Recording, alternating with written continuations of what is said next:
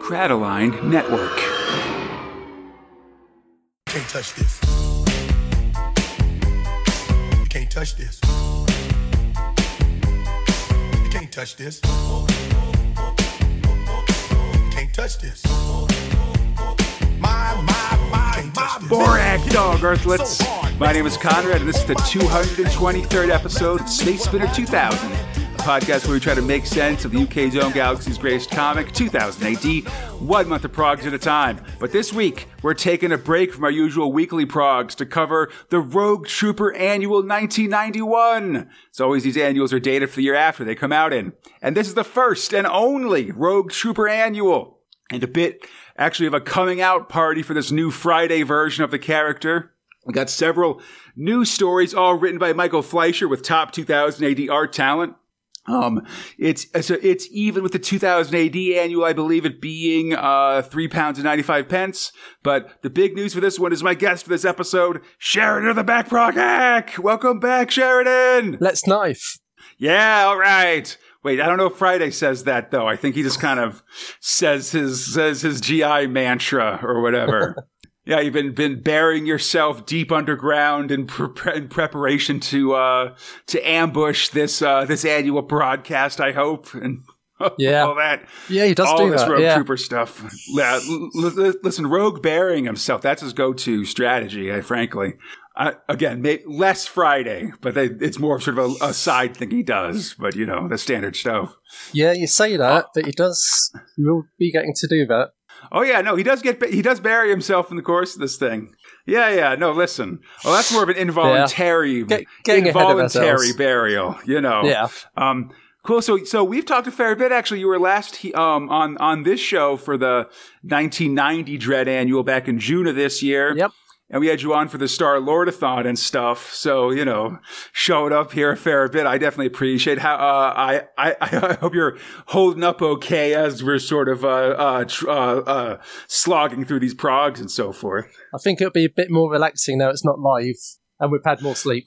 Oh, yes. I mean, listen, there's nothing like those last couple hours of the Star-Lord-a-thon to really put any other broadcasting in perspective for me, I must say.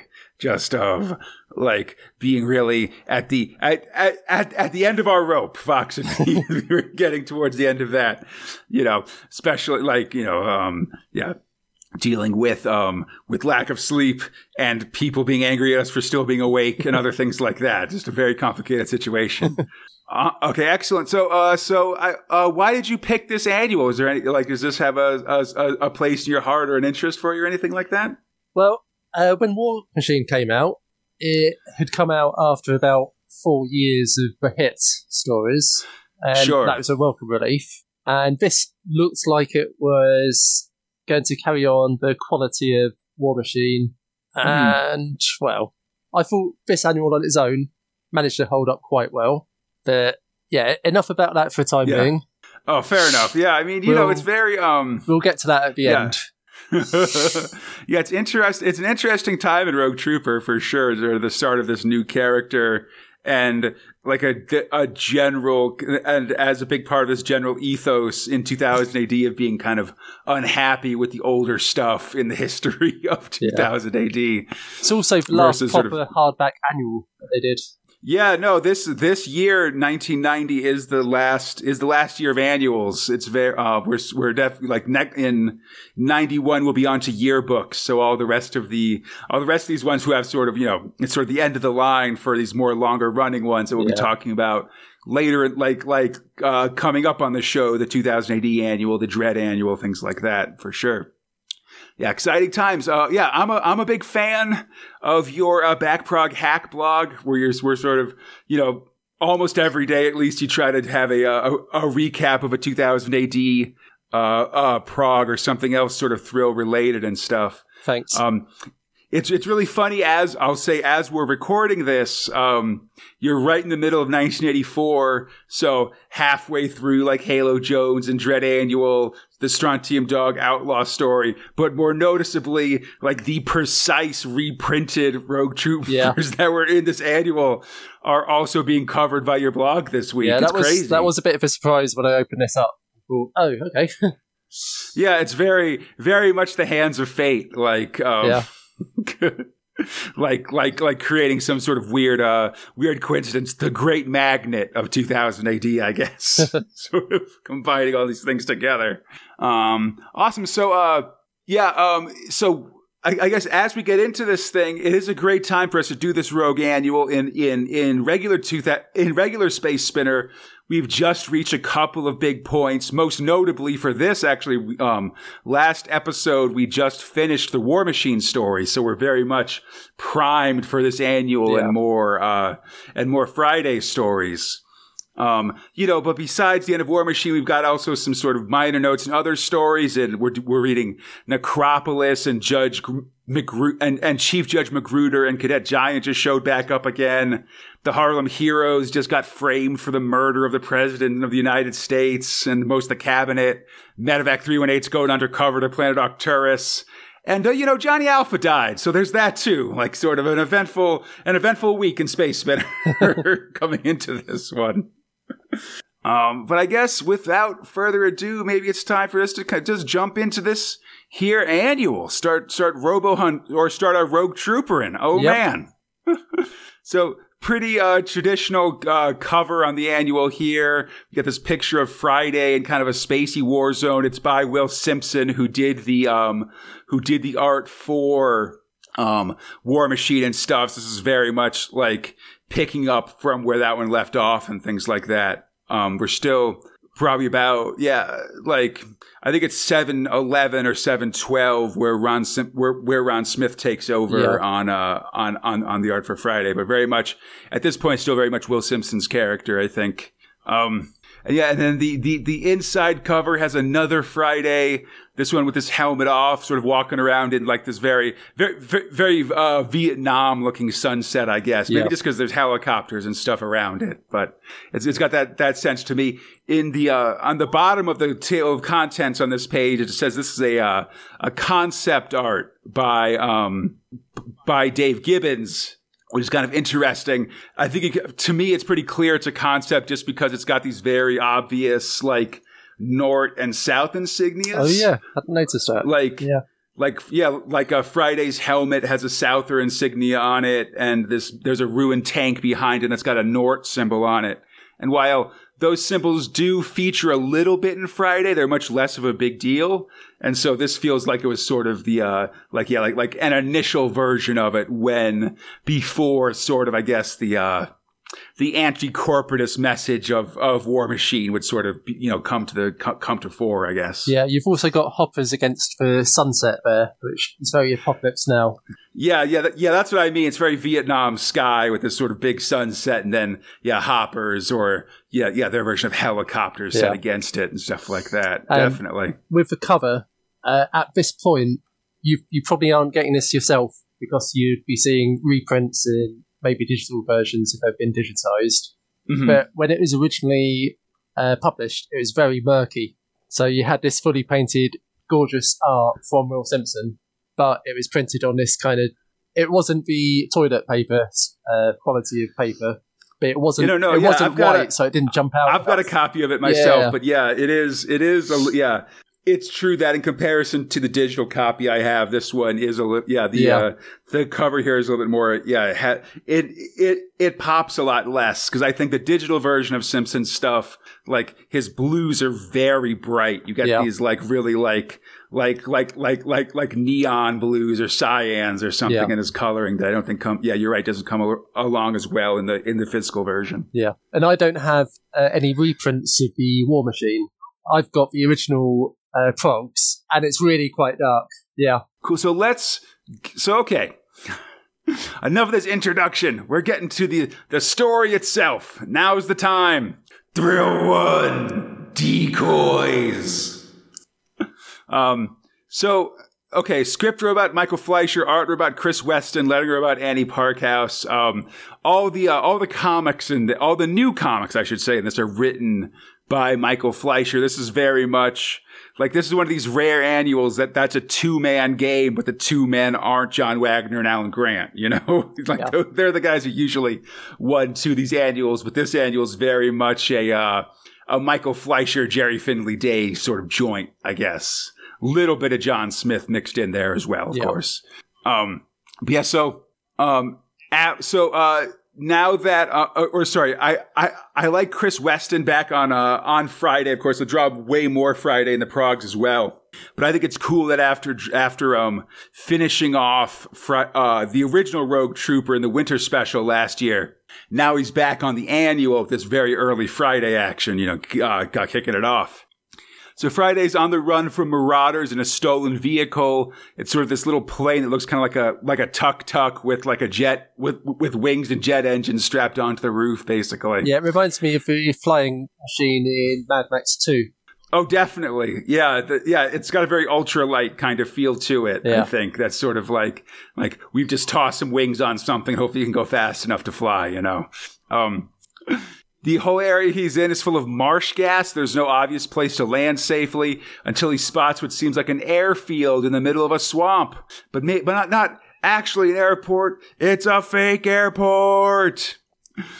Friday crash lands into it anyway as the locals come pouring out to attack him.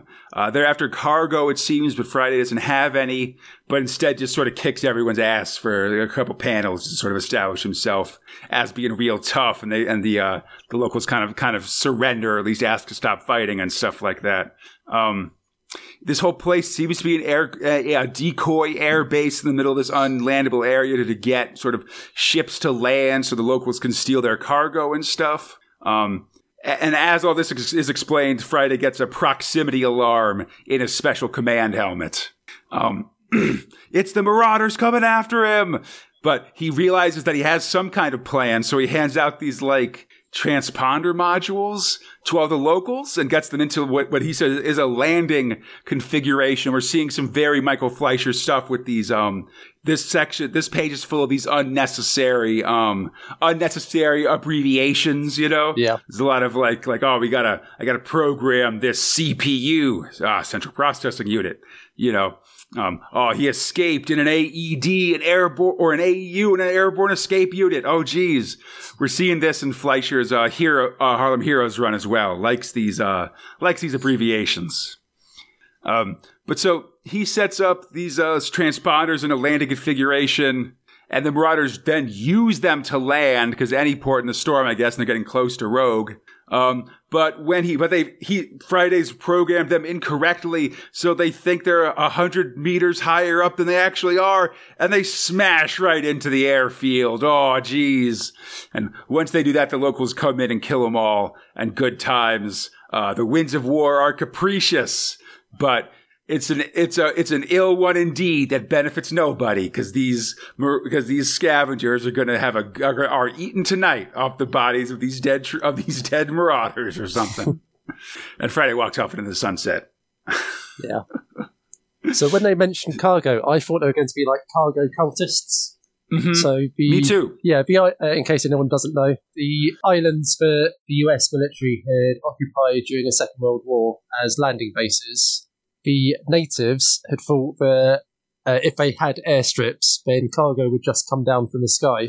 And after the US lost interest in the islands after the war had finished, they still carried on doing this. And I think they still carry on doing this to this day, 60 or 70 years later. And that's what I thought these guys were going to be. But they're actually just wreckers who kill people and steal their stuff. Yeah, it also, this one actually reminds me of one of these apocryphal World War II stories that was I think it was one side, whichever side you want to make fun of, basically, but the British built or the Germans built a fake air base out of wood to confuse Allied bombers, and so they spent all this time doing it, and then a B-52 flies over it and drops a wooden bomb onto the fake airbase or something like that. We knew what you were doing or whatever. That. It had that feel to me as well. Just sort of here's all these these fakes within fakes of this weird future war, And speaking of fakes within fakes, let's talk about Thrill 2. Thank God it's Friday. Which is this text article. I believe it's uncredited. Michael Bonner. That's not right. Michael Bonner. Yeah, that's right. Michael Bonner. Yeah. who is basically just talking about the history of Rogue Trooper, I guess. It's interesting because they do kind of talk about this thing in 2000 AD editorial about wanting to modernize top 2000 AD characters in like 1997, I guess, which I guess would be like Dredd starting at a conscience in like Case for Treatment and stuff, and Rogue Trooper becoming a galactic hitman, and just the decision to kill Johnny Alpha, I guess. Yeah, but this like this was also the time of V for Vendetta, Watchmen, and Dark Knight Returns, so everything had to be grim and gritty. Definitely, yeah. I mean, I think we're seeing that coming to its head as I'm starting to record the magazine, our magazine podcast, Big Meg One, and very much feels like, just generally, I mean, American comics is like this too, where it's like, comics aren't just for kids. Yep. They've got, they can be for grown-ups, but they're only in grown-ups for one very specific way, which usually involves things being very dark and a lot of trench coats or something like that. That's sort of this sort of early 90s comic era, As Neil Gaiman said in Books of Magic, the charge of a trench coat brigade. Absolutely. Oh, listen, Neil Gaiman's one to talk. You feel like, he's a key offender as much as anybody, both in comics and real life, frankly. But it's very much this big, just sort of this idea of we've got to grow up a little bit. I feel like they're 1 out of 3 ineffective, or no, I don't know. I guess Dredd was good. I'm not so sure about killing Johnny Alpha, and I think the hit storylines for Rogue Trooper really speak for themselves. Yeah. I do think it's, one thing is interesting here, and it was actually, I remember it being like this in the first Dredd annuals, that this story doesn't have any 2000 AD kayfabe, I guess. Yeah. Like, they talk about Steve McManus being the editor, and then Richard Burton being the editor and stuff. There's no, they aren't consulting with Tharg or whatever. They're very much like, this is just sort of actual editorial decisions and stuff, which I think is interesting. I feel like when they did that in the Dredd annual and revealed that John Wagner was John Howard or whatever, that's when they switched to T.B. Grover, because that identity had been burned or something like that. That was always my thinking. Well.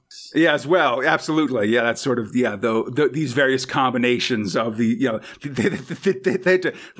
switched John Howard to being like the receptionist or something like that. The previous Wagner alias. Sorry, I feel like as someone who's doing one of these in-depth prog slogs, I could talk to you about these in-depth references, and you'll get them in a way that I can't count on anybody else to. So I apologize. Yeah, because I think I've read those stories within the last year. Yeah, they're still reasonably fresh for you, so I can sort of bring it all up, But yeah, so I thought it was also interesting that they talk about the VCs. It was originally going to be in Star-Lord, which is kind of cool. And then they kind of go into a history of the design of Rogue generally. Yeah, there was one part where Dave Gibbons said that he came up with the idea for biochips in the first place. Yeah, I don't know. I don't know if I like this origin story, just because I feel like it feels like a lot of, with a lot of these early things, I think there's some politics involved here, just because I feel like Jerry Finley Day comes off very badly in the course of this, of this creation story of Rogue, whereas Gibbons and McManus are sort of treated as much more sort of correcting for Finley Day's mistakes or something like that. Yeah. But yeah, they definitely, because they kind of talk about how, trying to figure out how to make these biochips work, and sort of how the initial idea wasn't that great. Yeah, that's it. So Dave said that he came up with the idea of Rogue having a creature on his back that's symbiotically linked to his mind that he could talk to. But there were the haunted, ghosts of his old platoon, like a Lone Ranger. And then Steve threw in a biochips, obviously taking it from Judge Dredd, which he'd run about a year earlier. Yeah, and Yeah. in the Judge Child, as I recall, in that one. Yeah, and then I think it's also, and then I think Steve also says that he sort of decided to make it like kung fu, like the kung fu TV show or that sort of other things. I know when I did the collection for the first Rogue Trooper, I talked a lot about being like the fugitive and that kind of thing, of just these sort of very episodic, just sort of a person with a larger plan going from one little situation to another is very much the defining characteristic of that first Rogue Trooper. Like a lot of TV shows of the 70s and 80s. That's true. Yeah, very much just sort of like, a lot of shows where it's just sort of someone wandering and coming into a small town Incredible and having to deal with things. Yeah, you Incredible only have Hulk, to sort of have Knight Rider, Incredible even Hulk. Highway to Heaven. But they're all like that. Absolutely. Let's Yeah, no, Hobo. very much the... Yeah, Rogue Trooper, yeah, Let's these Hobo, shows... Future War. Definitely. Yeah. What it's always like the like the D&D, like where people call the average D&D party a bunch of murder hobos or something. This is very much a town saving murder hobo or something. I like it. But yeah, but it's good because you only have to you only have to have like one or two reoccurring cast members, and then you can just hire on guest stars for everybody else. And you don't have to have a big regular cast, Just shoot wherever. Something shoot I on found your out vacation. interesting. This is the kind of stuff that would not have been mentioned in a prog at a time because it was about other comics and other publishers. So Steve Dillon was becoming a co-editor of Deadline at the time, so that's why he stopped doing the hits. Right. And Dave Gibbons couldn't draw War Machine because he was working on Give Me Liberty for I think it's Frank Miller, wasn't it? Oh wow. I think so. I forget, but yeah, that's interesting. Yeah, I mean, it seems like, honestly, like, man, as we're entering these late, nobody can just work in 2000 AD at this point, just because of their pay and work levels Will and Simpson things like was that. going to go off to Toxic to do Sex Warrior with Pat Mills. Oh yeah, we're right on the verge of Toxic too. There's so many of these like side projects I'd love to talk about. Like I keep seeing Deadline ads in 2000 AD at this point, and I'm like, man, I got to check that comic out because that seems like it's the bold experimental one in comparison to 2000 AD being all stodgy and I was predictable at school at or this something time. like It's costing me a lot every month. It's like Toxic, Judge Dredd, Crisis, Revolver, 2000 AD. I bet, yeah. No, there's just a lot coming in. Yeah, that now the magazine's coming out in the late 80s. Or in the 90s. There's just this is this weird a golden age of comics within the Bronze Age or whatever. Like where does everybody realizes that there's money in comics suddenly? We're sort of like this is the start of the up part of the roller coaster. Until like 96 or whatever, when everything crashes. But yeah, so we continue with so this whole thing. Yeah, they talk about the creation of Rogue. They talk like I love that they're so pro. Like they try to present the hit as such a positive step forward and stuff like that. No, and it's just so funny because I feel like it's so universally loathed by both readers and creative talent. Frankly, like I know Chris Weston, when I talked to him about Rogue, said that he thought the hit was was a terrible idea and just did bad stuff with the character and stuff. All these artists trying desperately to claw the characters back and stuff like that. They do talk nicely about both Cinnabar and Chris Weston's capper for the story. I like that they say, like, all right, we tied up all the loose ends with that one. Like that was sort of, we finished that one and we were able to move on.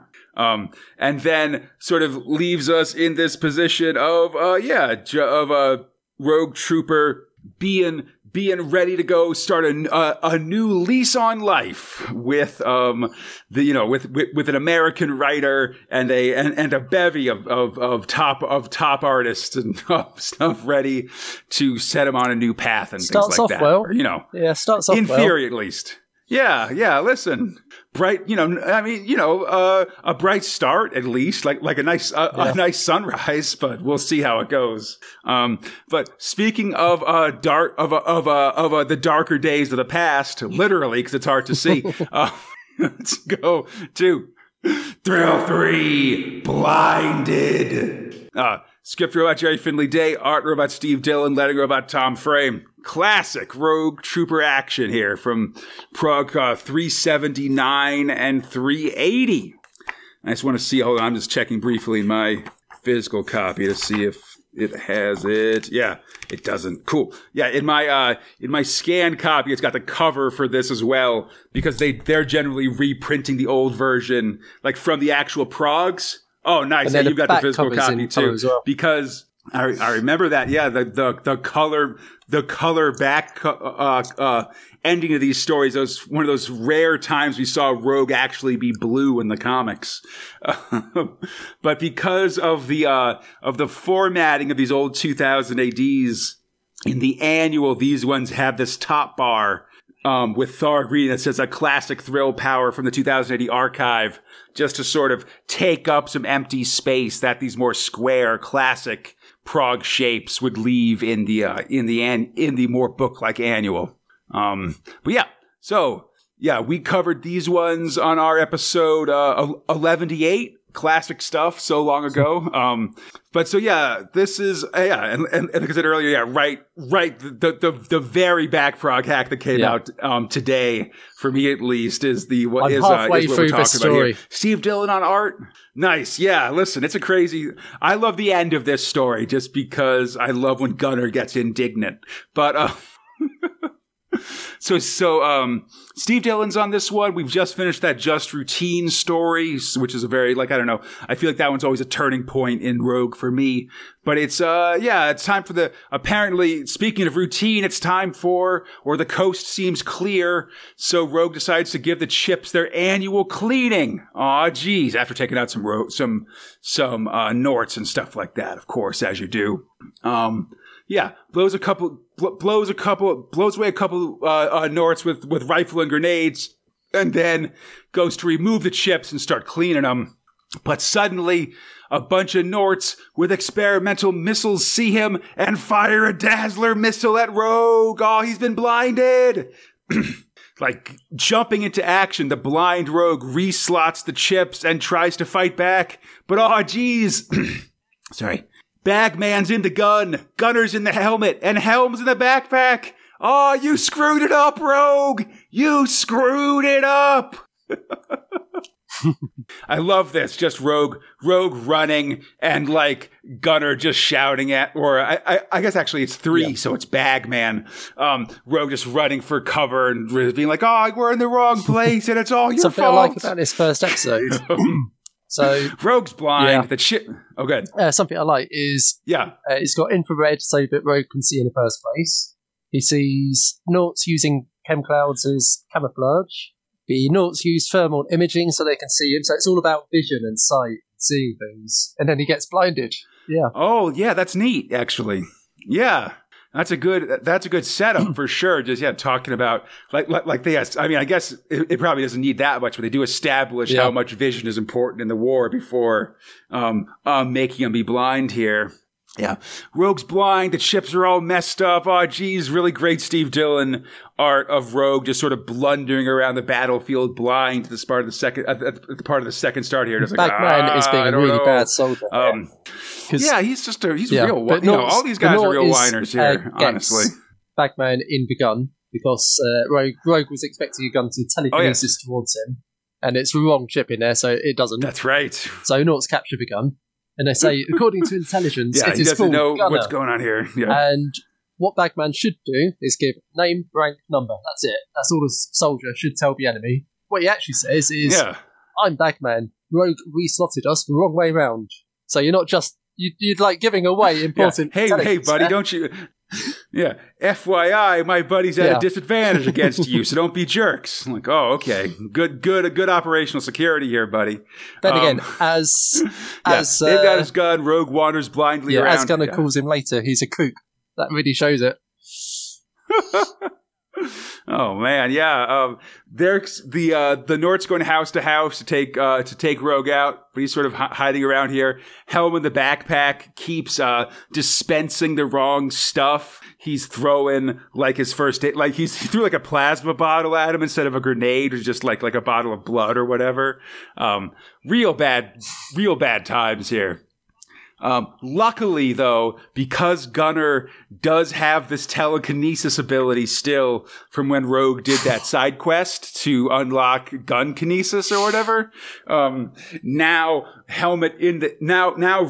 Gunner in the helmet is able to fly around and use Helm's razor sharp edges to like take out the chem suits of the Nord troopers and stuff. And that's just ridiculous. Flying helmet. Like he's just, Rogue's just odd jobbing his way through this fight. Yeah. Meanwhile, Helm in the backpack is just pulling every single thing out of the back of the backpack just to try to find something useful. Just a lot of finds like a boombox and wire cutters, computer spares, nothing works. Eventually though, he does find some grenades. And so Rogue is able to do a sweet backflip move and throw the grenades at these Norts and take them out, which is pretty solid. Meanwhile, Bagman inside the gun manages to shoot the Nord missile tank because they've sort of left him lying around, and he's like, "Oh yes, but I'm pointed in just the right direction." So he shoots a missile tank, and that blows up as well. Good times. The rest of the Norts are taken out, and as he does, Rogue's sight returns.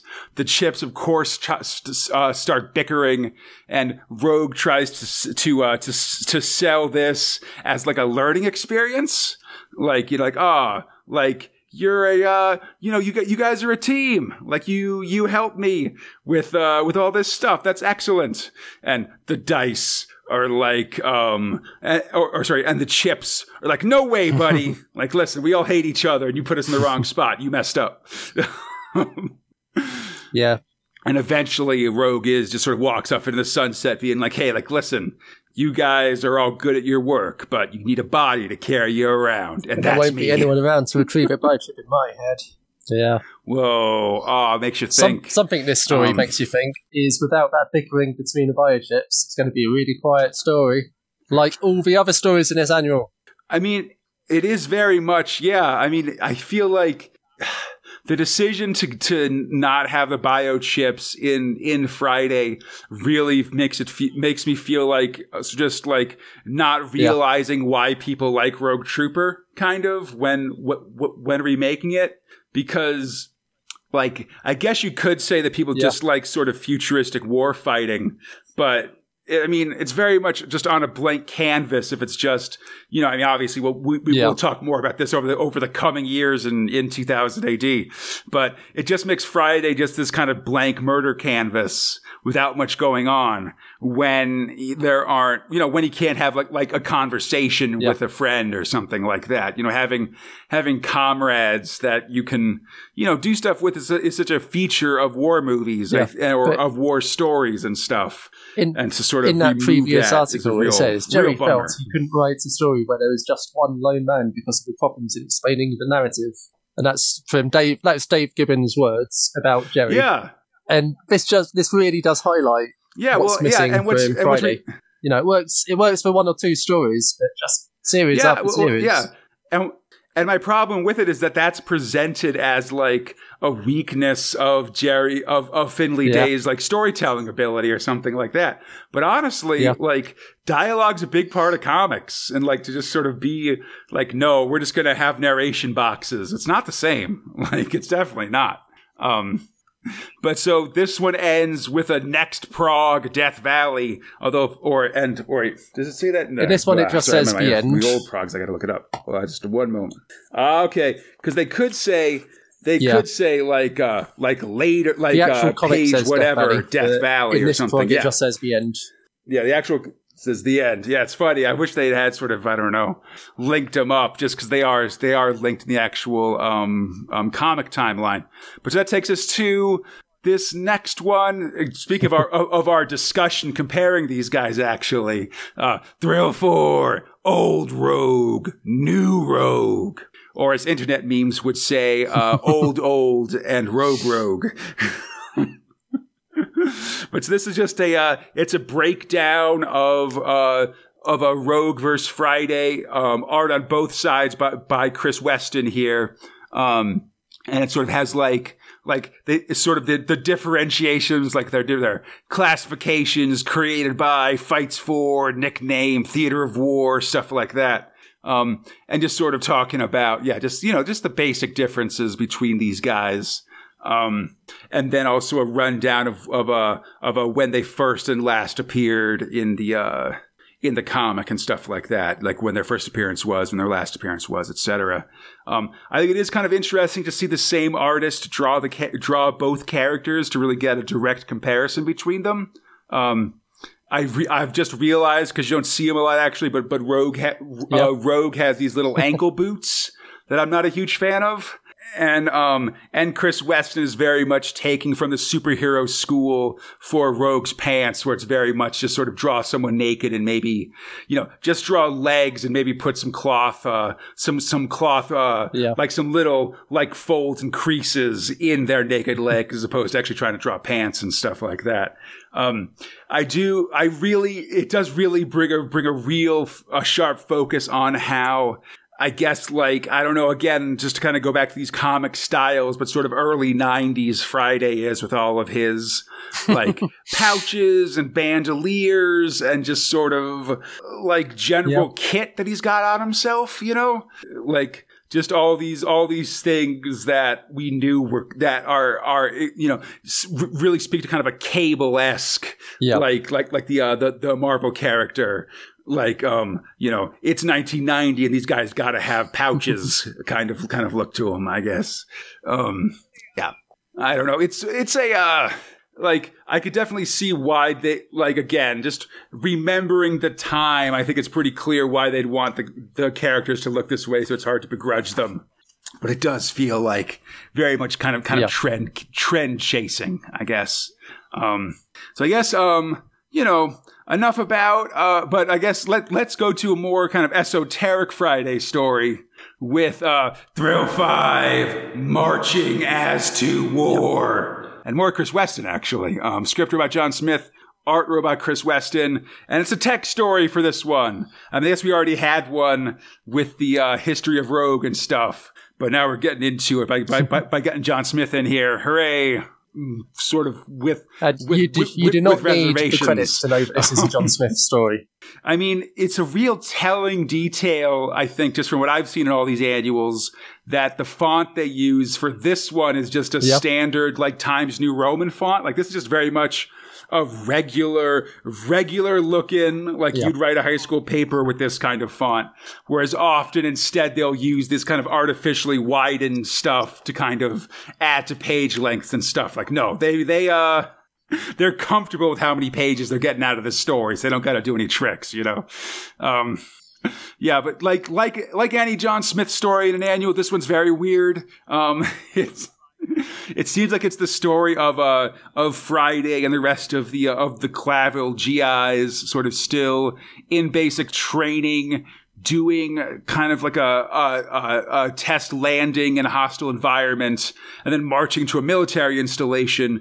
But as they go, they've got this like cybernetic implant in their back. FGV, I think it is. Like the what's it called? They call it it's the FGV. Oh, they call Gibson. It a Gibson deck briefly, which I'm just going to assume is a William Gibson reference. Yeah, Ian Gibson. What's that got to do with it? Yeah, William Gibson. Yeah. No, it took me a second. No, It's very much, this sort of cyber tech stuff, I think. And it seems like as they march, the implant makes them basically trip balls as they do. Friday remembers different, like sort of remembers back to various difficult parts of his early life as a GI. He remembers himself being a kid, and there's very sort of test failures around Millicom or whatever as he's sort of growing up. Other people in his platoon are having full psychotic break hallucinations and stuff. Someone says look at those planes, man. They're flying guillotines, man. It's things like that. But again, very much just very much so John Smith creating some wordscapes here is what I want to say. Deep green, deep warm, deep dark warm, all one word. But most of all, it's for body horror. It's rib cages with birds trapped inside, suits of empty skin, mosaics made out of vertebrae, knuckle bones. It's John Smith doing this. Exactly. Yeah. Just all this again. Yeah. Very, very Smithian sort of work here is what I definitely say, especially in a tech story format where he always just delights in giving me a lot to think about as we sort of work our way through all these specials and annuals and stuff. Yeah. And so, eventually though he snaps out of it and they sort of, I don't know, reach the march or something. I'll say also what I do kind of like is, and I can't tell if this is on purpose as like a joke or just sort of part of the Rogue Trooper guidelines or stuff, but there is a good amount of these, like just abbreviations and like sort of technical terms for things, like it's not a sergeant like it's not a drill sergeant, it's an NCO instructor, they've got like their missions in EN, the idea of this thing is called the FGV or whatever. Like this feels like a thing that they're really trying to do in this Friday Rogue of just tossing some extra jargon into the story to kind of like make it feel, I guess maybe make it feel more realistic or grittier or something like that. I don't know. It's got that sort of like feel to me, like we're trying to do something by using these terms a lot. Well, military does like its acronyms and initialisms. Yeah, absolutely. Yeah, no, it feels sort of in character with making more, like sort of, again, like, quote unquote realistic, But like this sci-fi mega corporation military is going to be realistic, by God. Like that's sort of what it feels like to me. After that, there's an ad for the 2000 AD annual that's covered by Brett Ewins. And again, the terrible revelation that I'm not done with Moonrunners just yet. The story never dies. Now, I think that's Bellardinelli's last work, isn't it? For 2000 AD. It's definitely his last, it's his last series on 2000 AD. After Moonrunners, he'll do a couple more future, I think his last Future Shock is in like the mid 700s, I want to say. Like, but it comes after a big drought of his work on the thing. I mean, he definitely feels like one of these folks that, the current editorial team sees as too old fashioned. For the hip new 2000 AD they're building. Yeah, in my current slog, he's just come back on Ace Garp, breaking out of prison, and you can tell that he's having fun drawing Ace Garp in Aliens. Absolutely, yeah. I mean, I feel like Ace Garp, like those Ace Trucking ones really felt like Bellardinelli did it, like was really having a lot of fun with things. I think just the especially I missed it, but I think you did pinpoint it when his scarf becomes animated. I think that's really like that stuff that really feels like like a good cameo or something. That's the kind of stuff Bellardinelli really likes tossing into the comic, just sort of for that can't be in the script and must just like I have to imagine totally aside him for just sort of like having a good time with it and stuff. Different artistic foibles that I like. Where I was a bit surprised when they weren't there right from the beginning. So it's Ace Garp's animated scarf, because that's just one of the things I think, the scarf is animated. Yeah. Early stories, it doesn't do that. That's crazy. Yeah, that's amazing to imagine. Just and a second one which hasn't such quite a key come part not being there from the start. A lot of the time when Ian Gibson does Dread, the shoulder eagle is animated. Like it will look around and that hasn't quite happened yet. But I think it's coming soon in my around, And a third one, and this has just started in the last couple of weeks, is Judge Dredd's helmet having frown lines on it. And that has just started in yes. Yeah, the frowny helmet. Ron Smith. Yeah, no, I feel like that's a big Ron Simpson, Ron Smith innovation. The frown. I mean, it makes as much sense as when like Spider-Man narrows the eyes of his mask. Like I feel like no one can throw stones. I just at like the way that Dredd is so grumpy. Seems reasonable. Frown lines. Which. He probably requisitions it, tight boots, frowny helmet, whereas Judge Powell or whatever gets the smiley helmet, and sort of goes in the opposite direction. So speaking of frowny faces, let's go to Thrill 6, the War Game. More classic stories from the 2080 archive. Also from your neck of the woods, this one was in Prague 386. Yeah, I was thinking I haven't quite come across our it yet. episode 1189. Yeah. No, you're close, but not quite there yet. This is the first time Jose Ortiz was in the Prague, actually, though he's and this one is credited to Alan Hebden as T.M. Hebden, Jose Ortiz as Jamie Ortiz, and then of course Tom Frame. But yeah, and this is of course a very standard Future Shock. I think I know I read recently on your website you kind of talked about what like the myth of the Prague Slog or something like that, like these sort of like cultures have kind of several foundational myths that track around the globe or something, and yeah. So in folk tales, I can never remember what it is. When I'm doing my Prague Slog, I have to keep looking it up. But there's this index of different tropes that appear in folk songs and folk stories, and I've just taken that and then added Tharg onto the end so that I can add alien invaders, and they turn out to be humans all along. Excellent. Yeah, this is very much one of the this one is the mysterious attackers turn out to be something unusual. Future Shock, which is up there with actually they're very tiny or it's all a video game or time travel. It was actually time travelers, things like that. These sort of same 4 or 5 Future Shocks that happen all over and over again, I just love the idea, just that, we can, that it's so classifiable, because this one's very much, we see, a bunch of soldiers, they're fighting a masked enemy on a futuristic war field. We learn that the enemies are pretty short and stuff, but they're also super invincible. And it's because they eventually beat these soldier guys and remove their helmets. And it turns out that the evil aliens are actually radioactive mutant children. Oh no! And they're all blonde children. It's a bit of a Village of the Damned here. It's so great. Just this. Oh, absolutely. Yeah. Very, Village of the Damned, Children of the Corn or whatever. Yeah. Just watch out for blondes. Oh no. The alien invaders that'll kill us all. They're these adorable moppets. Oh, jeez. It would probably have given up the game, but it'd be even more perfect if this had been like a lisping kid, doing the W's or something like that, like Walter's style, just to really amp up their general cuteness or whatever.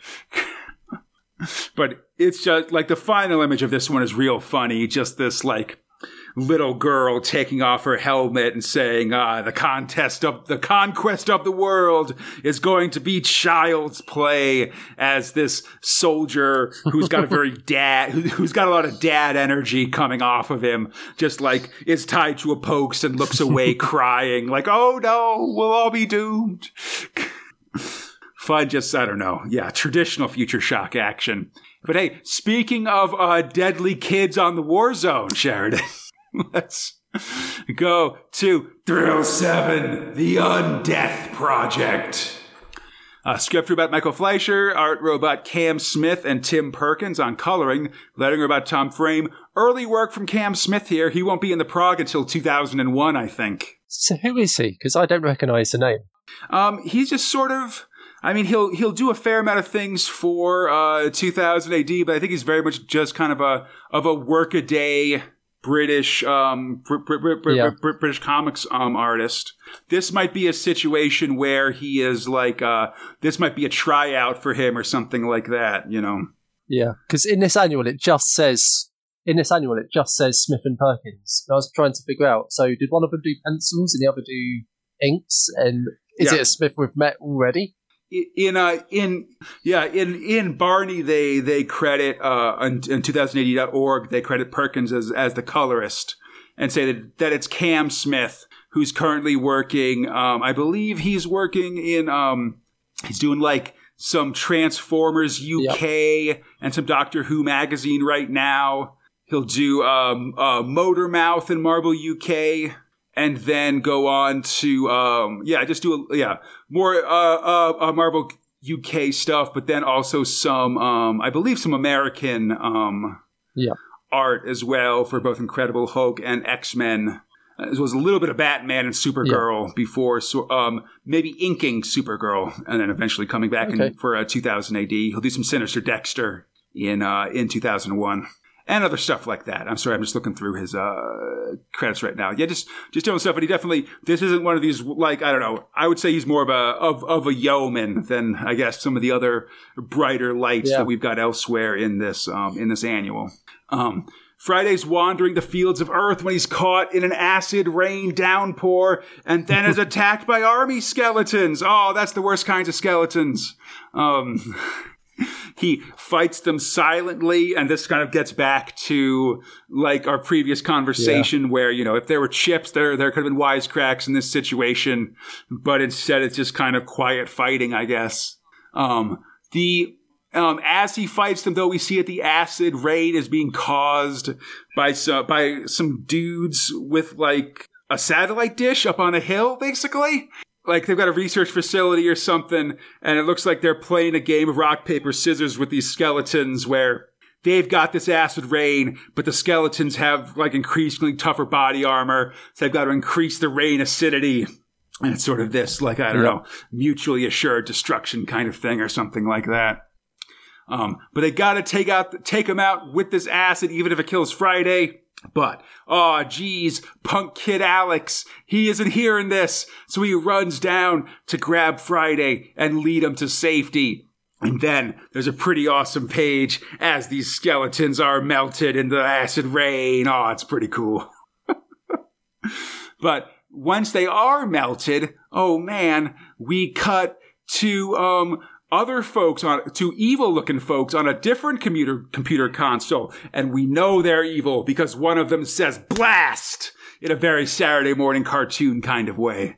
And she's dressed a bit like a Warhammer Dark Elf. Oh yeah, she's got these shoulder pads. Definitely, that's a very Druchii look right there.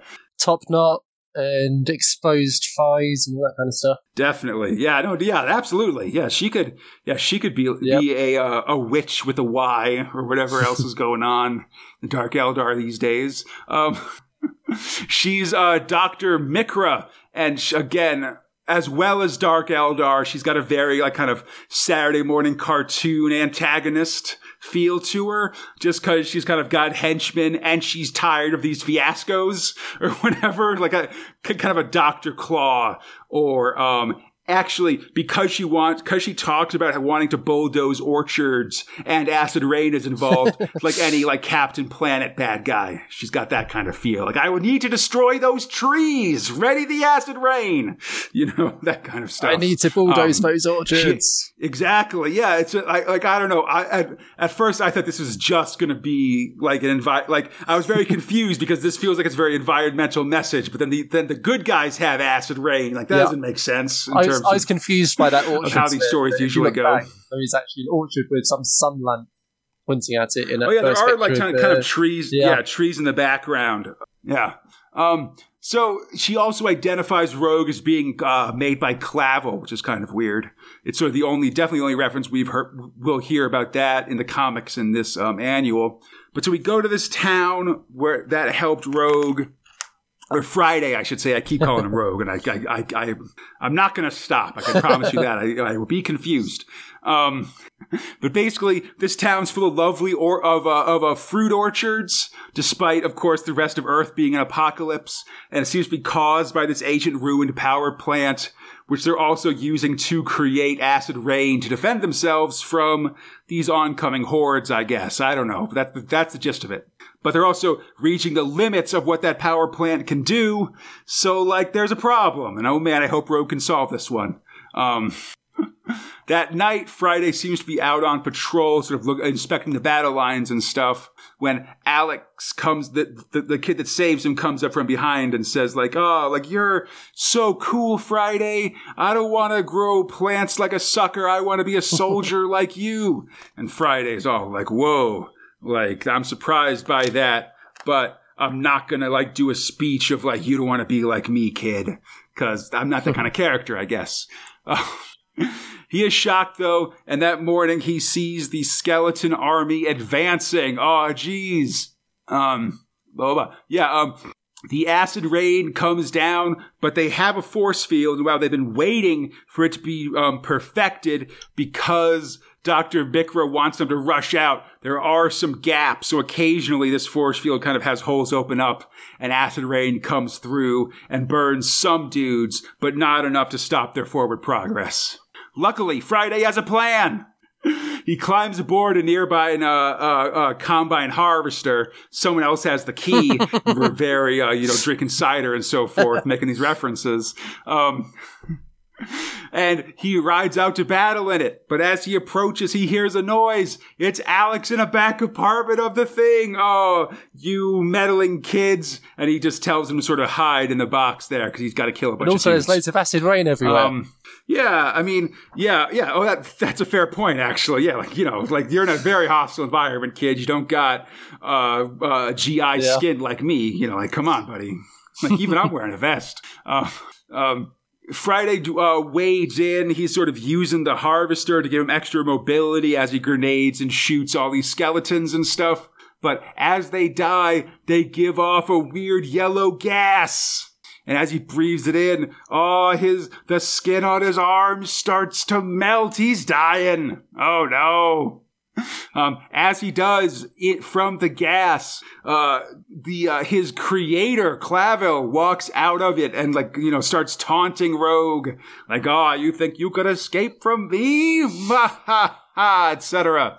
And then, even as his creator taunts him, also from the mist comes his 3 dead buddies, the would-be biochips. Top, 8-Ball, whatever, the third one. I you know can't what I'm remember his talking name about. either. All these guys. And they're taunting him and saying he's weak. Lucky, that's right. Yeah, Lucky's the gunner in this situation, as I recall. It's in the old section. That's right. Yes. Old Rogue, please. Or new old Rogue, yes. Anyway, but it seems like this taunting kind of stuff was just enough to snap Friday out of it. You let down Alex, and he's the one person that respected you on this crummy planet, you jerk. And so Rogue kind of comes to, and I don't know, it seems like by the end, even Clavel's cheering him on to kick ass again. It's weird. But, the ghosts let up. Friday comes to, he grabs his rifle and goes a-killing, wades into these skeletons, more just silent violence as he takes these guys out. Not even sound effects on the gun and stuff like that as he fights. But as he saves Alex, he realizes that his arms are no longer burnt because it was phobia gas designed to affect his GI brain, and that's pretty ominous. So he instead goes, Anyway, with the day saved now, Friday heads into the evil base. He fights his way in, confronts the evil boss, Dr. Mikra, and she sort of then gives Friday an info dump. She was a Clavel subcontractor too, using technology to bring the dead back to life. But when she did, they deteriorated into ghouls and skeletons. So that was bad times, but then she got killed and they used the machine on her, as you do, to keep working on her research. She's been using, power. She's been basically dosing herself with electricity to kind of stay young and hot, basically. But now that Friday's messed up her situation, she's quickly deteriorates into a skeleton or whatever. And so, because she's all melty, Rogue shoots her 5 times, and that's the end of her. And he's back for some on reason, the in the middle of road. this military operation with the final attack by all of the zombies, she's lying around naked in bed for him. Yeah, It's a bit odd. I mean, I guess she just was it gets over. I'm just going to go take a nap. I've been in that situation where things have gone so bad that it's just sort of I'm just going to lie down. That's enough for me. Yeah. Anyway, weird story. Yeah. I got to say, just the orchard stuff, I don't know about that. That seems like it could become further ominous if you wanted it to and stuff. But otherwise, just a very, very weird one, very Saturday morning cartoon feel to me, honestly. I'll say that again, just of this I don't know, evil doctor that wants to bulldoze the trees. That has a very feel. Now, I know that most stories would not work if people did actually do this, but if you just asked them, they did seem like quite friendly farmers. If she didn't need to bulldoze down their orchard, she could just sort of mine underneath them. It seemed like, honestly, they had a lot of spare power because they had enough to create all that acid rain and stuff like that.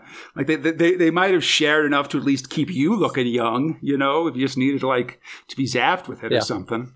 Weird. You know, it's a fair point, though, for sure. Like, feel free to not be an evil mastermind. I know just about every sometimes. horror film or story that's ever been written would not work if people talked to each other earlier. You know, in this case, they weren't an enemy. I feel like I remember having a big crazy discussion with someone about all of these like superhero TV shows, like Arrow or The Flash or something. And I just was getting pissed because I feel like at least 60% of the drama on these shows happen just because someone doesn't want to tell someone else a secret or something like that. Like, you know, you don't want to say that your dad is actually a supervillain, and so he's able to blackmail you, and so all these other things happen and stuff like that. But like, if you just said that your dad was a supervillain, it turns out to not actually be that big a deal when you do it. Like, if anyone ever tells you, I'll tell you later. You know, that's your chance to say goodbye. Speak of knowing you. Or at least do you want flowers at your funeral? Or at least like sort of ask 2 questions about it, like because usually in those shows what happens is 2 people come in and they both want to say something, and then somebody says, and then one person says something, and it's like they say like, "Oh, I love you," and the other person was going to say like, "Oh, my dad is Captain Blood," but then they're like, "Wait, what were you going to tell me?" And they're just like, "Oh, nothing." Like ask what it was, you know, like I don't know.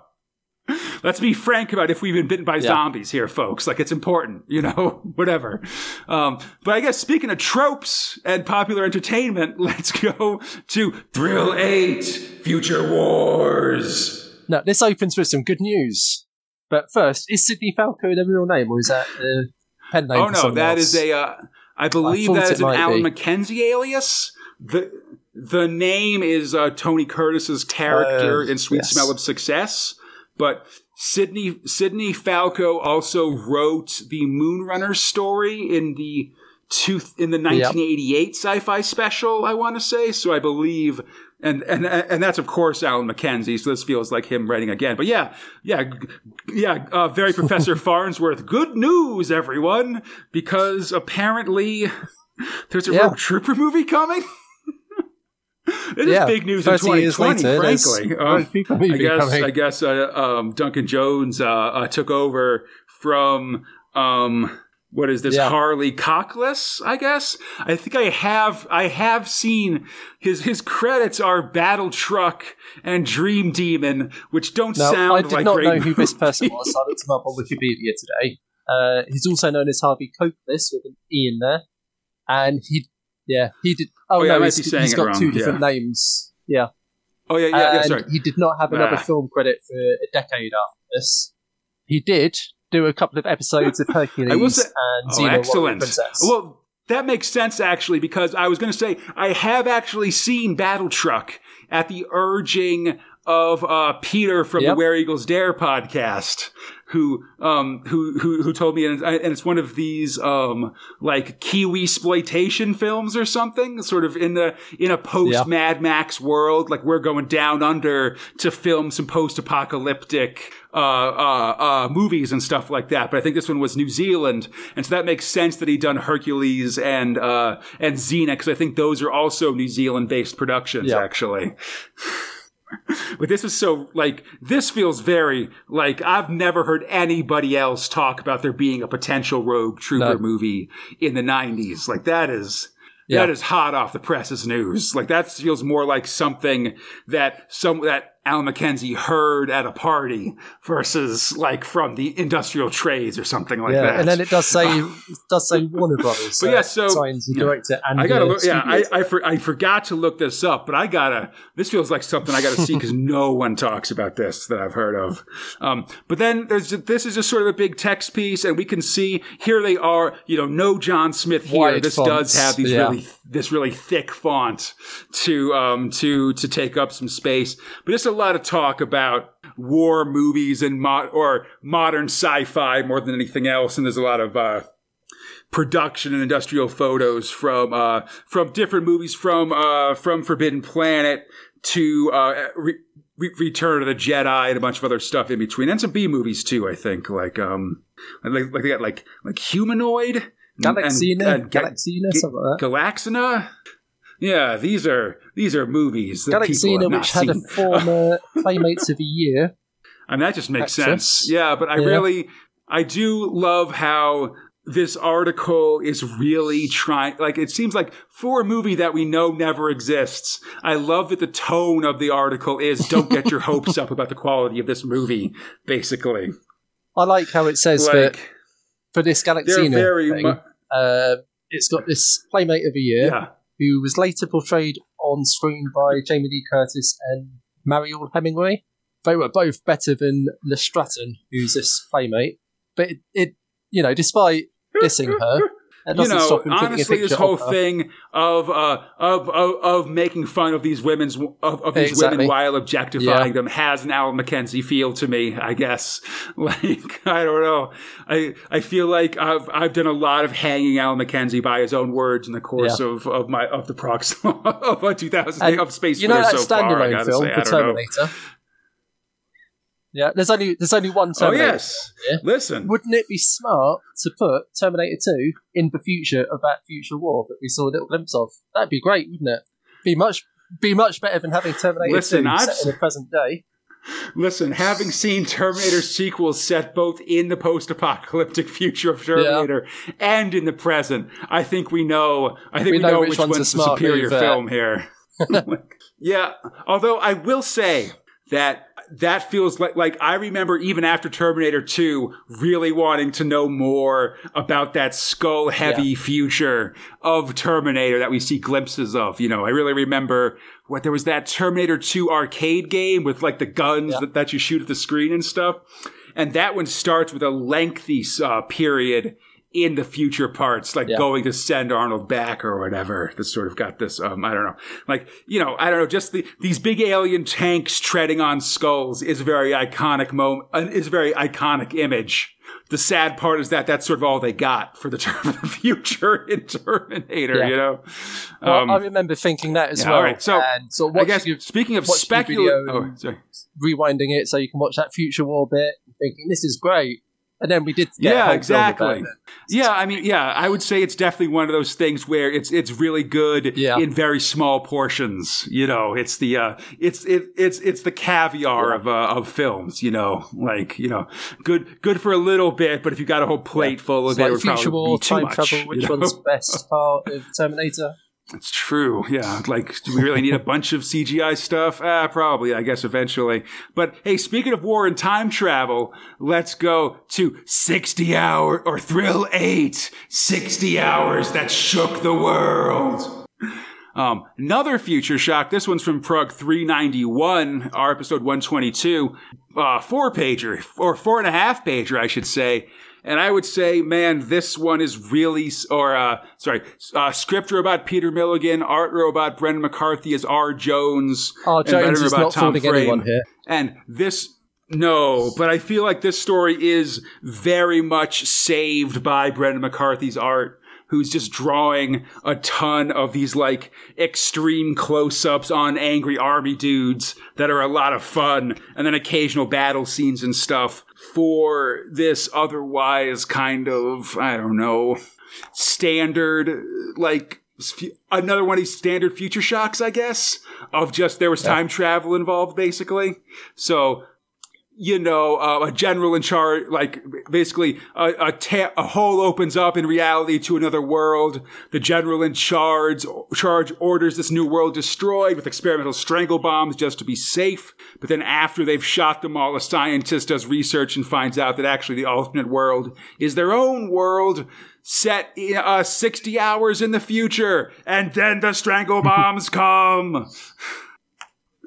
So, besides the art, which is great, although it is kind of interesting that the scientist is wearing a helmet in this one that looks very similar to what the missile troops in the first reprint Rogue Trooper story was wearing in this episode, with these sort of like leather helmet with these bug eyes, with these glass bug eyes kind of thing. There's some similarities there.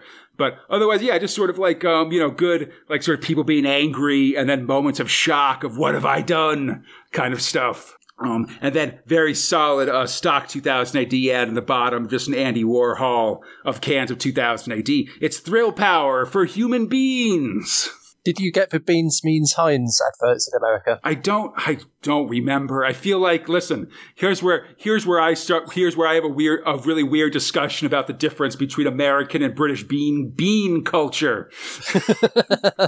Where I had a real big, like, earth-shattering discussion about the fact that, like, beans on toast is a big thing in England, and I don't feel like it's a big thing in America or something like that. Like, a lot of me just being like, wait, so it's just like beans and you put them on toast? Like, yeah, no, it's great. Like, no, that doesn't sound great. I don't know. Put cheese on a toast first, and then the cheese melts when you put the beans on top. There's That's extra stuff. There's always this stuff with you. Always another layer with this British culture that I'm finding out. I don't remember those Heinz ads. I gotta say, honestly, I don't remember it. Like, I think Heinz did ketchup advertising in America, but I don't remember a ton of beans advertising from my youth. Like, that feels like one of those things that is sort of like, nah, like, there's not enough market share to spend money on advertising for this kind of thing. I don't know. Sorry. All right. So, but enough. Listen, we've had like 2 Future Shocks and articles about movies and all this stuff. And I'm tired of that. All right. I want to get back to Rogue Trooper action. All right. And I want not just any like Friday Rogue Trooper action. I want to mix the classic with the new.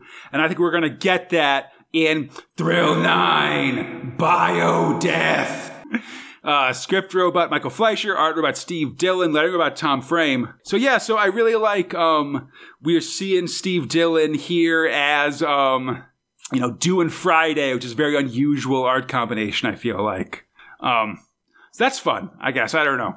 Yeah, is this the only time Steve did Friday? Let me see. I don't know. I think it is, just because I feel like, honestly, by the time Friday comes around, Steve Dillon's, you could maybe get him back for Dread or something, but otherwise he's on to bigger and better things, I think. He's probably doing Hellblazer pretty soon. Yeah, he's sort of definitely on the road to doing Hellblazer and all these sort of like, bigger, more important. And actually, Will Simpson did Hellblazer as well. Yeah, I mean, I feel like you maybe because Constantine's an English hero, you get a lot of the, I feel like it's got a more English general creative team as well, I guess, just generally. But yeah, no, this is Dillon's only Friday work. At least he never did him in the regular progs. Yeah, so Friday is walking through swampland when he comes under fire. Hiding in undergrowth, he sees a bunch of commandos coming after him. They're zeroing in on his position using a pulse tracker, but they're just zoning in on his backpack. And Friday comes up from behind him. Oh no. He shoots the guns out of their hands and says the war on this planet's over. You guys need to chill out. But these soldiers just laugh because they don't have any communication gear or anything. They haven't heard that the war is ending and there's been an evacuation and stuff like that. They're sort of like just fighting their way through. And I'll note that Dillon draws these guys with some classic Nort insignia here as well. Again, unusual for Friday. They call out for a dude named Cal, but their buddy Cal has just been eaten by a giant murder scorpion.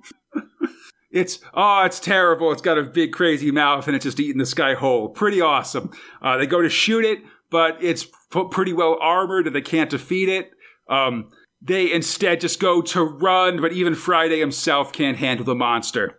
There's sort of then some Friday runs. There's sort of some off-screen negotiating here. Basically, he's like, "Hey, like we both got to take this scorpion out for some reason, so let's team up to fight it."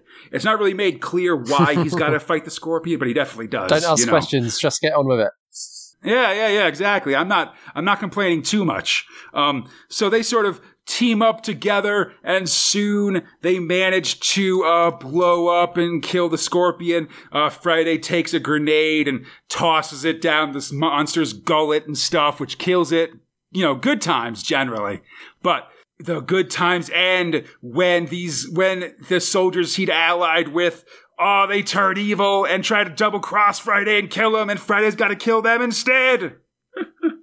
In the end, as the last one dies, he says that they knew Friday was lying about the war going over, or being over, and Friday could just, in stunned silence, walk off into the sunset. Yeah, so it's a bit like the holdouts for Mach 1 when John Frobe went to the jungle, and Halo Jones encountered on Moab. Yeah, exactly. Yeah, or I guess like again talking about like Pacific Islands or something. There were like sort of stories about the real life version of that Mach 1 tale of people just not knowing that the war's over and still fighting it many years later or something like that. Yeah. Very weird, but I do like the I like the scorpion design by Dylan, and it is kind of interesting to see him bringing his kind of classic Rogue Trooper sensibility to this character as well. Speaking of classic Rogue Trooper adventures, or classic Rogue Trooper artists, I guess, let's go to Thrill 10, Death Valley. Script robot Jerry Finley Day, art robot Cam Kennedy, letter robot Bill Nuttall. Classic. Again, this one came right after the Blind Terror story early in the annual. It was in Prug's, right for Prug's 381 to 383, and our episodes 1188 and 1189. Very happy to see Cam Kennedy back in the Prog, of course, or back drawn Rogue and stuff like that. He's one of the classic Rogue Trooper artists for me, for sure.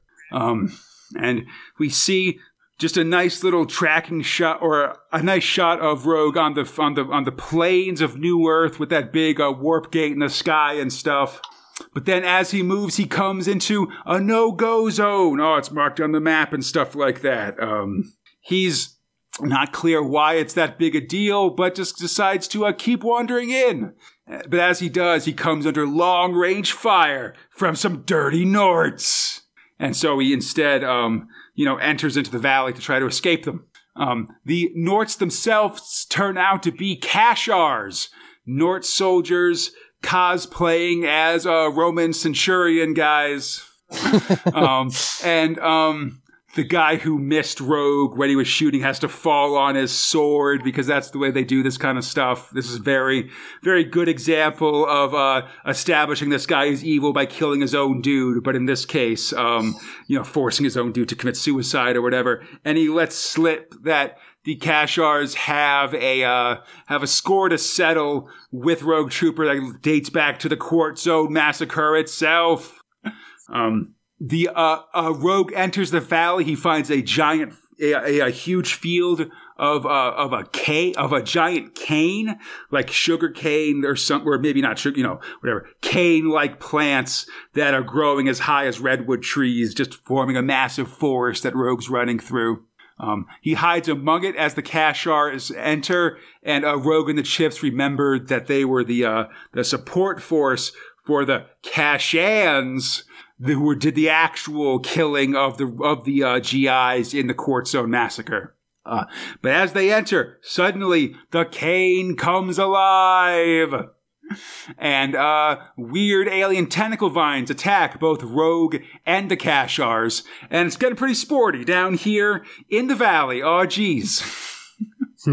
Suddenly, Rogue and the Kashar Centurion are fighting back to back against this killer cane. To survive, we have to team up with our worst enemies.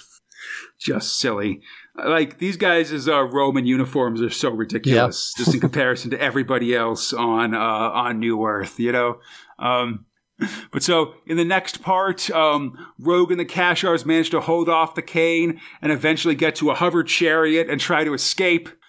Rogue uses some surface to air missiles to blast a path. And he and a handful of Kashars make it to the edge of the cane, but as they make it there, suddenly like new stalks open up from the ground and start killing everybody.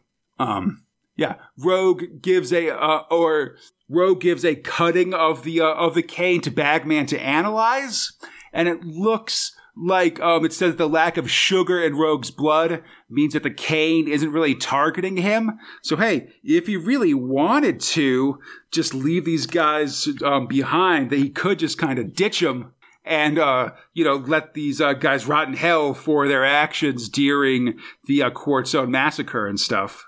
Although the Kashar leader is quick to say that the actual massacring was done by the Kashans, who are the real bad guys. Thank you very much. Yeah, I mean, he's the enemy, but he does seem like an honourable person. Yeah, I guess. Well, he does up to the last couple of pages, doesn't he? Yeah, I mean, that's enough for me, or sorry, that's enough for Rogue. I don't think it's really enough for me, but I don't know. In the end, Rogue's with this unit of Norg troops, and he could just walk away because the cane is looking for him. And he sort of weighs that also with their role in the Quartz Zone massacre. But in the end, his conscience finally does get the better of him.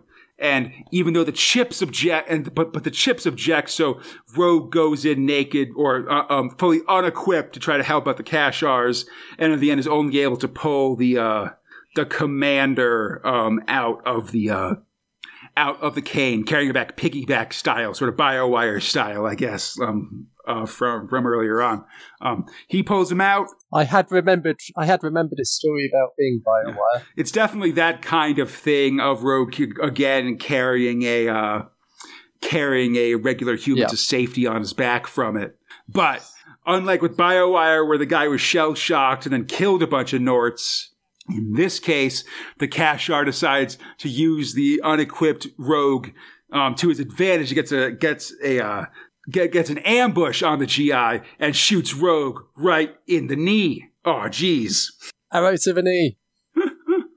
Yeah, but he stays an adventurer. It's not for a while yet until that gets the better of him. Anyway, because they both have one gun, they kind of like the Kashar, because he has some honor, like tosses Gunner in between them, and is like, all right, like we'll see who can go for the gun first, and whoever then will win, unaware that again Rogue did that side quest, and now Gunner can fly, and so Gunner just flies back to his hand, and he kills that, and he shoots that Kashar down, and walks up into the sunset as always, Like, gave that North a shock when I used my telekinetic power, huh, Rogue? Just in case he had forgotten, but he had telekinetic power. Sure did.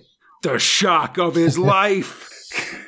Yeah, that making Gunner have I feel like this is the big payoff of Gunner having telekinesis, honestly. I don't know how often it comes up from here on out. I'm not sure it's going to come up again. There's only 2 more stories until the end of a traitor storyline. That's right. Yeah, I think it's just like after this one, it was just like like the return of Major Magnum, I think, and then you're right on to the final showdown. And then that's the end of a story that began in 228. Yeah, and I feel like Gunner might lose his abilities when you start doing the Horst storyline and stuff. When he gets regened. Yeah, and briefly regened. Falls apart. Yeah, that's sort of all, standard Rogue Trooper stuff, I guess. Yeah. But hey, as we reminisce about old Rogue Troopers, actually, can double check it here with Thrill 11, or Thrill 11, the Rogue Trooper Combat Index. And yeah, here we go. Yeah, Blind Terror, Death Valley, M for Murder, To the Ends of New Earth. There we go. And this is... Yeah, so remember... Oh, go ahead. Yeah. Remember that time before the internet when you didn't have Barney to tell you everything all the time? I gotta say, yeah, like this year, this final round of annuals and the specials this year are chock-a-block of these indexes. Like they're like, it's like the Dread Mega special had one. The 2000 AD sci-fi special has one. The 2000 AD annual has one as well. I believe the sci-fi special had like Future Shocks and stuff. Dread annual had Dread stories, of course, and then the annual has sort of everything else. And I believe all the Rogue Troopers. This is sort of a reprint from that. Thank you very much. But yeah, I've said this before, but this is one of these things that I think is incredibly useful if you're a kid in 1990 and you want to know the credits and appearances of Rogue Trooper and sort of what the names of those stories were and stuff like that. I mean, like you say, it is the exact job that the 2080.org, Barney thing does now, of just being able to look up where all the Rogue Trooper stories are and get a sense of the timeline and stuff. So I don't begrudge it existing, and I definitely have sympathy for those nerdy 1990 kids that want to know where things are and stuff like that. As someone doing a recap about the events of these stories, though, this is very boring. But at 2 pages in this annual, also incredibly non-offensive. This is the right amount. When it's 12 pages, that's when it's a little much. But yeah, and so after that, there's an ad for the Dredd annual for 1991, which is coming I think in 2 weeks on the show here. I like this cover. It's by Jamie Hewlett. It's got Dredd and a perp, and I feel like because they're both kind of looking at the camera and making faces, this feels almost like a selfie to me. Like if this perp had gotten a picture of himself being arrested by Dredd and put it on on Instagram while he was waiting for the catch wagon to pick him up or something like that, But fun Jamie Hewlett stuff here for sure. But that takes us, let's finish up here and get real gross with Thrill 12 Circus Days. Days with a Z, or a Z, I guess you'd say.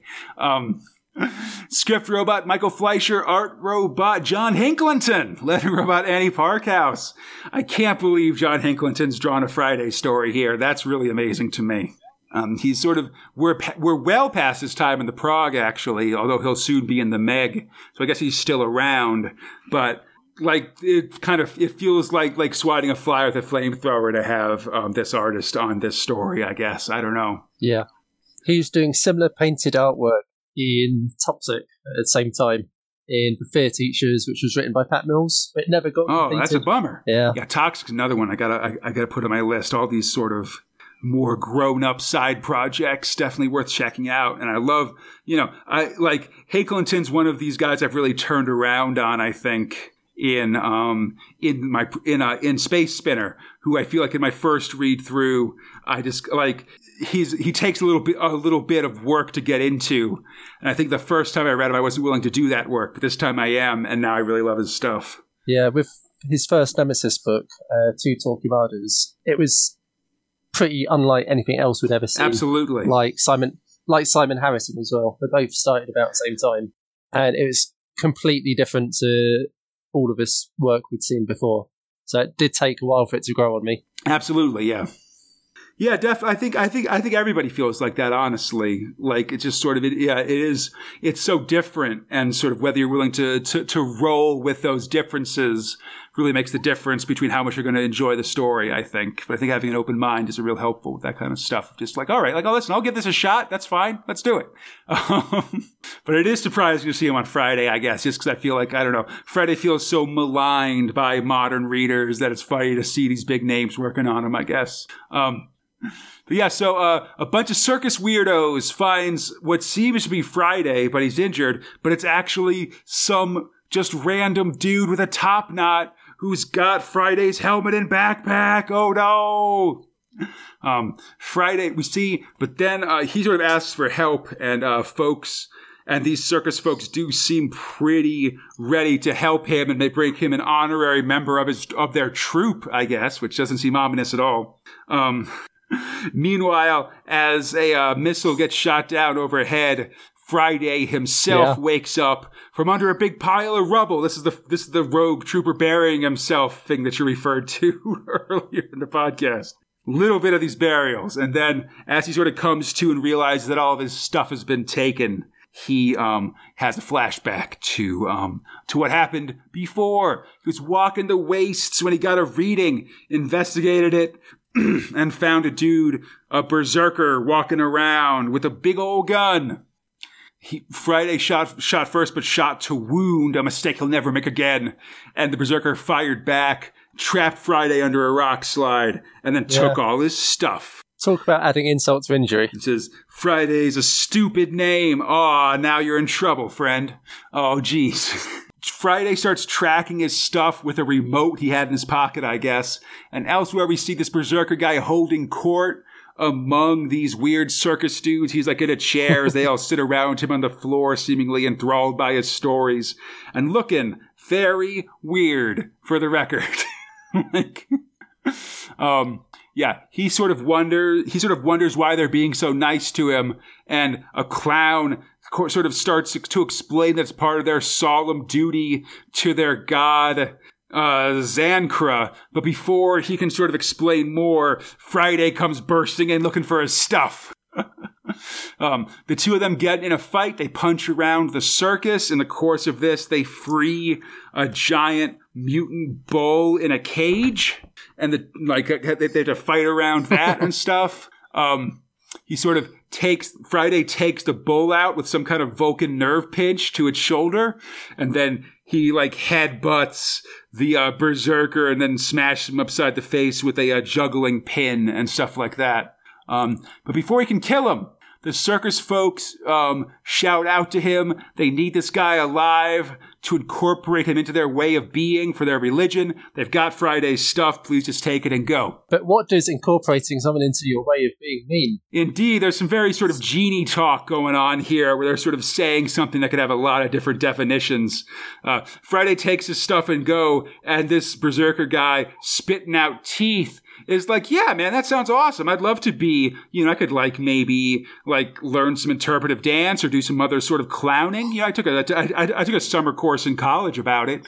But before he can say any more, the sword swallower stabs him right in the back with a huge blade. And it turns out that, yep, these new members of the troupe become part of them because, buddy, your new friends, they're cannibals. It keeps coming up. Even more than I am the law. That's the load-bearing quote from that Stallone Dread movie, for sure. So they have their feast as Friday heads off into the sunset. Aw, yeah. And speaking of off into the sunset, Sheridan, we finished the 1991 Rogue Trooper Annual. Yeah. It was a good start, I think. Yeah.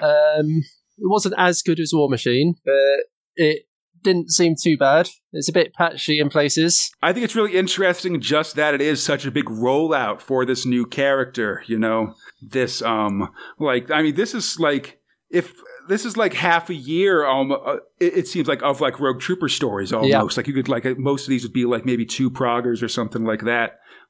You could definitely spread these out if you wanted to and just have this be a whole ton of 2000 AD. But instead they're just sort of it seems like they are very excited for this Friday character. And so they're investing a lot by getting all these scripts and having, maybe not Cam Smith, but definitely like Chris Weston, John Hinkleton, and Steve Dillon are all these are very big artists, especially in relation to Rogue Trooper or just generally to have come on this annual and stuff. Yeah, and funnily enough, Michael Fleischer, not well known in 2000 AD for being terse, I think some of these stories were a bit rushed. Like that first story, which had the Marauders in it. We weren't actually introduced to the Marauders, so what we know about Marauders is from a totally different story. And a totally different rogue. It's the one from back in the 200s. Yeah. The ones that the Trader General was what was running early on. Yeah, definitely. Yeah, I mean, it definitely feels like. I think we definitely talked about it in that Decoy story. Yeah, that there. It seems like there is money on the table if you wanted to sort of go into certain other elements. Actually, I think of a lot of these stories, if you kind of wanted to go into other parts of the story, you definitely could, sort of flesh those out. You definitely could if you wanted to, making the folks growing the trees in the orchard be more sinister. Or, even an explanation of why they had to kill that big scorpion in the Steve Dillon story. I mean, that feels very unsaid. Yeah. Why don't you just not, leave that swamp? No, instead they got to kill it for some reason. I think, I've not read the other annuals recently. I think I remember liking this one more than I liked the 2000 AD annual this year.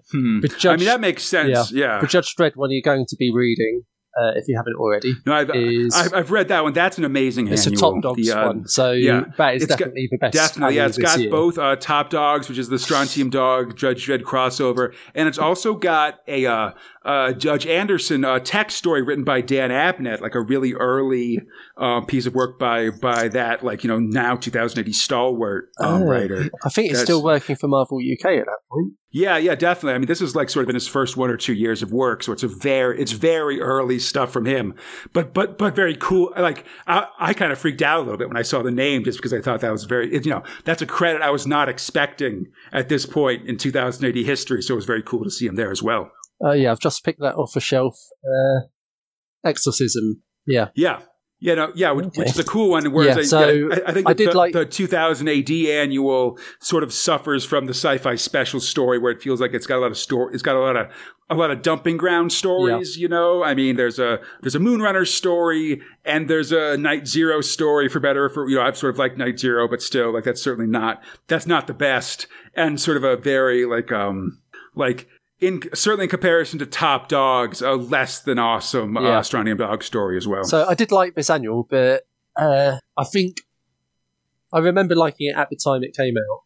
I think reading it now, it's coloured by what comes after. I mean, very much just the idea of an annual being a showcase for Friday sort of has a much different tone, I think, in 2020 than it does in 1990, And when I think your next Rogue Trooper story that you're going to be reading is Golden Fox Rebellion, with painted artwork by Ron Smith. Yes, I believe so. Now, I remember liking the artwork and then thinking the story wasn't quite there. Mm-hmm. I've probably reread that a few times, not lately though. And then once we get into full-on Fleischer territory, I just don't think I've reread him even to this day. So when I come across him in my prog slot, that's going to be the first time I've read him in over a quarter of a century. Oh, man. And that I don't want to prejudge now what I'm going to be rereading, but the fact that I haven't reread him in all that time does say something. Yeah, I mean, I remember from my initial read-through that after War Machine, Rogue Trooper sort of moved into the skippable column for me, I think. Just one that I was I'd be very willing to sort of page through when I sort of was reading through the progs and stuff. I don't like to speak ill of the dead with Michael Fleischer and everything, but I looked at his Wikipedia page today, and there's no mention of Rogue apart from in a bibliography. It's only his American work that is highlighted in the text of that article. Yeah, I mean, this is very much sort of late, like, I feel like we're sort of in like late career Fleischer, where he's sort of done his noteworthy stuff, and this is sort of, we're sort of on the tail end of things here, and sort of less than ideal circumstances, I guess. But all that said, I guess I have a question for you, which is, what are your top and bottom thrills? This is a tricky one, because I know that you don't have this rule, but for me, I don't count reprint as top or bottom. That's fair. So I've got to pick out of basically a Michael Fleischer stuff only, top or bottom. I like John Hicklington's artwork. I think he needs a more out there kind of story. This is too straightforward a story, and anything that Friday does is going to be too straightforward for his work. You can tell they're really reaching by having these guys be circusy. That feels like they had to do that so that Hicklington could have something to latch on to at all for how he does art and stuff. So I am going to go for, and it's mostly because of Chris Weston's colourful artwork and decoys for top. And bottom is going to be the Undeath Project. That's fair. Yeah, that one's so weird, just because again, it's Saturday morning cartoon elements and stuff like that for sure. Yeah, and I think the artwork, it's kind of like a Future Shock tryout kind of artwork as well. It's like new artists who aren't used to any of the characters.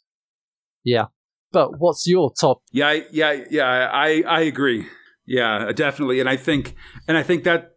Well, I was going to say that's a tough choice or I think I actually mostly agree with you. I agree that the art's very rough for Biodeath, and that's a bad, and that feels like for the Undeath Project. Or no, you were saying there's too many death stories in here. Yeah, but I think for for the Undeath Project, I feel like the art is rough, especially for this sort of new, when you're still defining this new character. It's hard to have sort of a rookie artist come on and try to define this ill-defined thing. I think I might actually just have solidarity with you, because I like the Decoy story pretty well, although I felt like there was money on the table. I think it is my favorite of these, and I definitely think of the story of the new comics.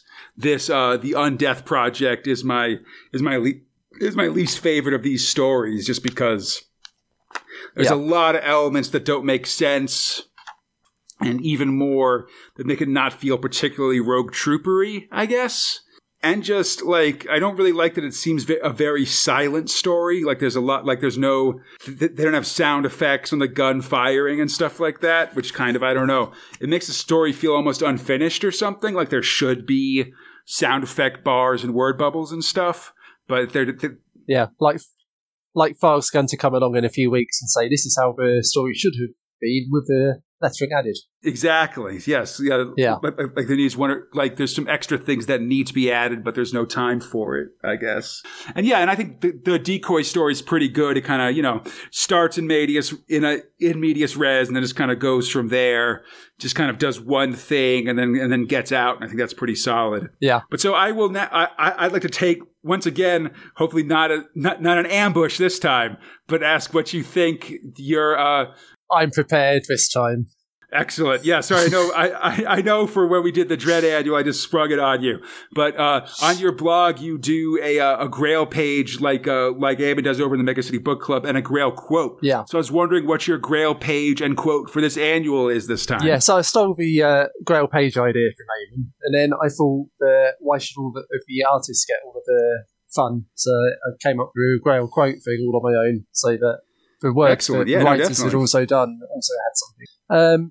It doesn't bode well, but it's that concept artwork from Dave Gibbons on a very first contents page. Yeah, this very Vietnam Friday kind of walking off. Yeah, so that's a Grail page and a Grail quote.